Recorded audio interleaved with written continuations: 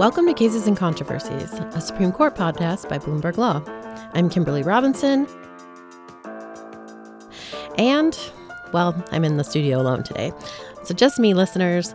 But the justices earlier this week wrapped up their last oral arguments of the year, including major cases on a $6 billion opioid settlement and a highly anticipated, let me check my notes, tax case? Yes, that court watchers thought could have wide-ranging implications. But today we're going to focus on Justice Sandra Day O'Connor, who was the first woman to sit on the High Court after being nominated by President Ronald Reagan in 1981. She is truly a person for all seasons, possessing those unique qualities of temperament, fairness, intellectual capacity, and devotion to the public good, which have characterized the 101 brethren who have preceded her. The justice died last week at the age of 93. Joining us to talk about her trailblazing career is Wilkinson Steckloff partner Tamara Matthews-Johnson, who clerked for Justice O'Connor during the 2000 term. Thanks so much for joining us. Thank you for having me. So by the time you joined Justice O'Connor's chambers, she'd been on the bench for almost 2 decades. What was it like to work with her? It was the honor of a lifetime to clerk for Justice O'Connor, in some ways as it would be to clerk for any justice at the Supreme Court. An honor and a privilege. But I want to add that it was also a lot of fun. There was just a lot of hustle and bustle in her chambers. All of the chambers were extremely busy, and we had a lot of work to do that term, as I'm sure many people will remember. But she was also a person who just had a very, very full life, social life. She cared about people and her relationships, and that translated into how she interacted with us. So we had a real opportunity to not just work with her, but to spend time doing all kinds of non-work related activities and just having a good time. After news of her passing, you wrote a piece for us here at Bloomberg Law in which you said that Justice O'Connor showed young female lawyers how to have it all. What did you mean by that? I meant it from my perspective, my vantage point as a 20-something who is clerking for the justice, someone starting out, knowing that you wanted to have a very full career. But at that point in time for me, I was unmarried. I did not have children. Not only was I unmarried, I wasn't sure I would ever be married, to be quite frank. Of course, we always wonder that. And there was always this sense that to have a successful marriage, partnership, perhaps to be a parent, would require making a lot of hard choices. I now know 20 years later, it does require making hard choices, but seeing Justice O'Connor at that point in time in my career made me believe that it was possible to potentially make all of these things happen, because she did it so effectively. And that's what I mean when I talk about a robust social life. And we would see Mr. O'Connor, who is just a delightful person in his own right. And it made me believe that it is possible to have a full career and a full family life. Interesting. Well, Tamara, one thing that I've always wondered about, did the justice ever talk to you about what it was like to be the first female justice on the Supreme Court? I mean, like day in and day out, were there certain obstacles or just oddities about, being the first woman there? Well, I'll certainly remind you at the time that, of course, I was clerking, there were 2 women justices because Justice Ginsburg had also joined the court. And I think what Justice O'Connor would consistently instill was the sense that it was important that she'd been a trailblazer and she was aware of that, but she was so, so pleased to have a fellow female justice. And I know later, she definitely, as I recall, had an opportunity to spend time with Justices Sotomayor and Justice Kagan. I just think that camaraderie meant a lot to her. Her camaraderie with justices in general meant a lot. They had their regular lunches. They were often very jovial. She would come back chuckling about something that had been said, and sort of their interactions. And, we kind of fostered that camaraderie. We'd occasionally have events in our chambers even that would include where justices had come by. And so it was it was that sense of camaraderie. And I do think it meant a lot to her to have a fellow female justice on the court. And she was cognizant of what it was like, I think, to be a woman doing the job that she was doing. So I'm happy to say that as long as I've been alive, there has been at least one woman on the high court. I mean, just barely, but it still counts. But can you give us an idea about how important it was for President Reagan to appoint a woman to the bench? I mean, what was that moment like? Did anybody ever speak to you about that? Do you have an idea about what that was like? Well, I was certainly alive when it happened, but I was a child. And so I can't say I remember that moment in particular, but I will say, as a Black woman, it meant a lot to know that there was a Black justice on the Supreme Court. It meant a lot to know that there was a woman justice on the Supreme Court.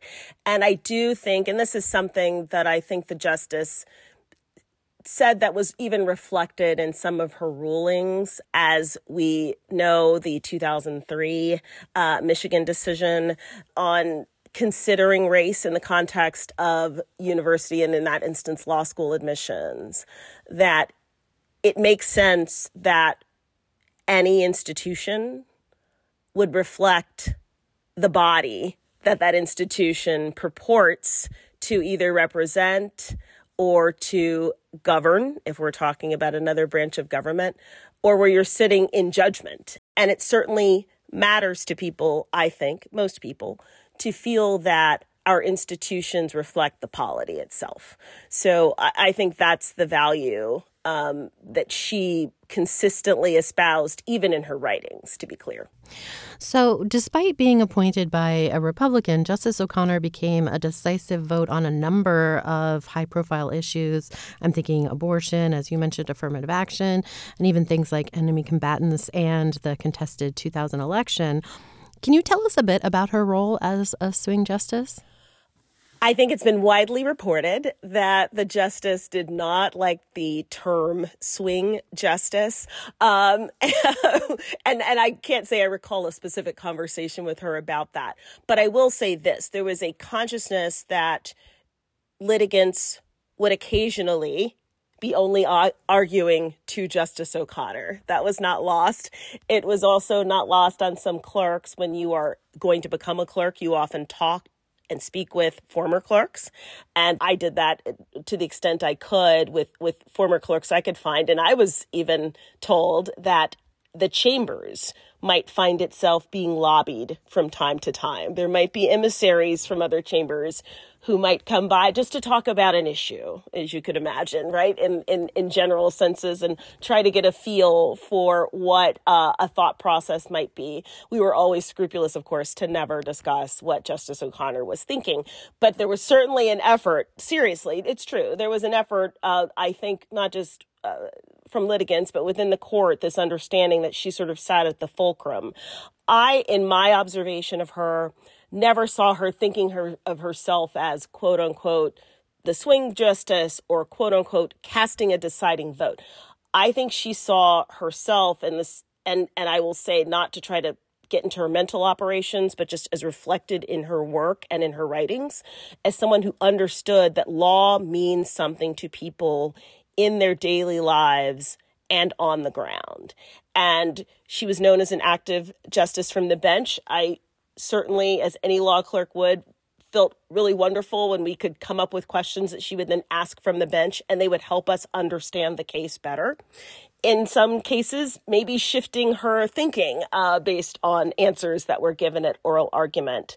But I think the idea of swing, or being even at the center, not being as conservative at times as people would have liked, maybe also not being as quote unquote liberal or progressive as at other times, was not a reflection of just resting in the middle, but really a reflection of trying to think about an issue from multiple points of view. And frankly, it would be wonderful in some ways, I think, if people were more willing to see things from a multitude of positions, even if, as a result, it leads that decision maker, policy maker, legislator to take a position that might not be on one wing or another wing.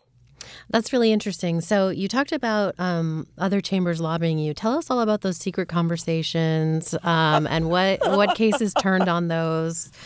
Just please tell us everything you got. Oh, I get that question a lot, and I get that question a lot in particular because of when I clerked. Mm-hmm. And yes, I'd we love just to hear don't about talk that. about that. I know you would, and I've had the question so many times. We don't talk about it. I don't talk about it. My co-clerks don't talk about it. I know other clerks of the court don't. I think the desire of people to know is very, very legitimate. The desire of the press to suss out facts is very, very legitimate. I also feel, though, that confidentiality, secrecy, it is so, so important to functions of the government in various places. In my career, I've had a variety of jobs where I had to keep certain information secret because it was grand jury material, or because it was top secret, or because I owed a duty of confidentiality to my judge or my justice or my client. And it's so critical, even for the things that everyone wants to know about, that you're able to maintain confidences. I mean, it's meaningful in your relationship with the justice, but I actually think it's meaningful in terms of our institutions. Okay, fine. So, you mentioned that Justice O'Connor was really sort of aware that law has an effect on people's daily lives. And I sort of want to just step back and sort of talk about her daily life, before she got on the bench. And just wondering if you could give us a little sense about what her upbringing was like, and if that sort of reflected her time, was reflected in her writings from the bench. So she has a wonderful biography that, was published some years ago. And I certainly don't have that sort of comprehensive knowledge. But the way she always talked about her upbringing and what was really reflected about her was that she had come from a very hardworking background. And I identified with that because I felt like I came from a very hardworking background with my parents. She was, as again, so gracious. My parents met her, they came to visit, and she did this with multiple clerks. And she just frankly could speak to everyone the same way. And so all I say is when I meet someone and I see, how they interact with other people, how they're able to sort of, really connect with people, I think that's what I see as a reflection of her upbringing. Because people coming to meet as a Supreme Court justice, you could almost expect someone who is above and who you can't really even imagine sort of having a conversation with. And yet she was so funny and very down to earth and accessible is the way I would think about it. And so while I certainly don't have a great deal of detail about how she grew up, other than, of course, what we've read and what she would sometimes share anecdotally, what I saw reflected in how she treated people was the sense that she could speak with anyone. Yeah, and I imagine that hardworking background really came into play when she was attending law school at Stanford Law School, because she graduated near the top of her class. But she did not have a pick of law firm jobs when she graduated, right? Tell us a little bit about that and how that was reflected in her work, if you see it reflected at all. Yes, what I think she understood, having lived through it herself, was that there are obstacles out there that people are facing, right? And she understood on some level that was personal. And then again, it did reflect in her writings that we can't ignore the fact that there are some of these obstacles that various groups have faced, that we have to acknowledge those. I think also she would immediately say, I can't let that stand in my way. So there is a level of sort of individual self-determination. I don't think it's pull yourself up by your bootstraps per se. I want to be clear about that. I think it's a function of, I recognize that had I been a man in her shoes, right, coming out of Stanford Law School, she would have had a law firm job. she did not have a law firm job because of her sex, right? Not any other sort of, thing you might want to reflect upon or wonder, maybe it's some other variable. And so with that reality, she charged ahead and still made an incredible legal career serving in 3 branches of Arizona government, as we all know. And then reportedly, of course, again, I wasn't there, just, wowing President Reagan to the point that, he selected her to be the first woman justice of the U.S. Supreme Court. And so that reality plus grit and determination is sort of the way I think of her. And I think of other women in my life who are role models, who I think exhibited a lot of the same things with challenges. I think of my mother. I think of my grandmothers. And I've had a series of incredible women bosses, actually, sort of all the way through my career. It's a strange thing given to look back and think that, but that's what's true for me. So Justice O'Connor obviously is an incredible historic figure. And for me, she is an incredible historic figure in the midst of all these wonderful women bosses I've had throughout my career. So you mentioned that Justice O'Connor was involved in Arizona politics, and she's actually the last justice to have any prior elected political experience before she came to the court. We've been talking about sort of how her experience was reflected in her time on the bench. Did you see that come into play as well? That's an interesting point. I don't know that I saw her status as an elected official per se, but certainly the idea of, I would say, the counter to what is sometimes described as the ivory tower of some appellate profiles. And that's not to say there are wonderful judges and justices from all backgrounds, but there's the contrast often, I think, less between were you a legislator, but was your career the kind of career where you were in touch with a lot of different kinds of people on a regular basis? And I do think having a background where you're in touch, interacting with, serving, working with people of a variety of backgrounds is a valuable foundation. I wouldn't say it's necessary, right? We know that there are many, many gifted jurists from various backgrounds. But I think less of her as a legislator and more of her as someone who, through all of her service, came in contact with all different kinds of people on a regular basis and had to problem solve on a regular basis. Well, that actually leads me quite nicely into my next set of questions. Unlike many other retirements that we've seen since Justice O'Connor, she was incredibly active for much of her retirement. Here she is introducing her online teaching tool, iCivics. You may be surprised that I'm promoting civics teaching and learning using online media. I'm not an expert in it, but these are the new tools of civic engagement for the digital generation, the young people. And even a retired cowgirl like me knows that we need to use these tools to educate. Tamara, wondering, why do you think Justice O'Connor stayed so active in public service for so many years after retiring? I mean, she really did champion, judicial independence and then, of course, civic education, which even the Chief Justice mentioned in sort of honoring her after news of her passing. Why do you think she was so active? I could not have imagined Justice O'Connor anything but active. Okay, this is just a function of every day when I was one of her clerks and the bustle of her physical activity and doing incredible work reviewing drafts of opinions and bench memos and calling us in and having these invigorating discussions, and then having a lunch with, someone who's come in to visit who just wanted to sit and meet her. She had boundless energy from my perspective as a 20-something, which is what I was at the time that I was clerking.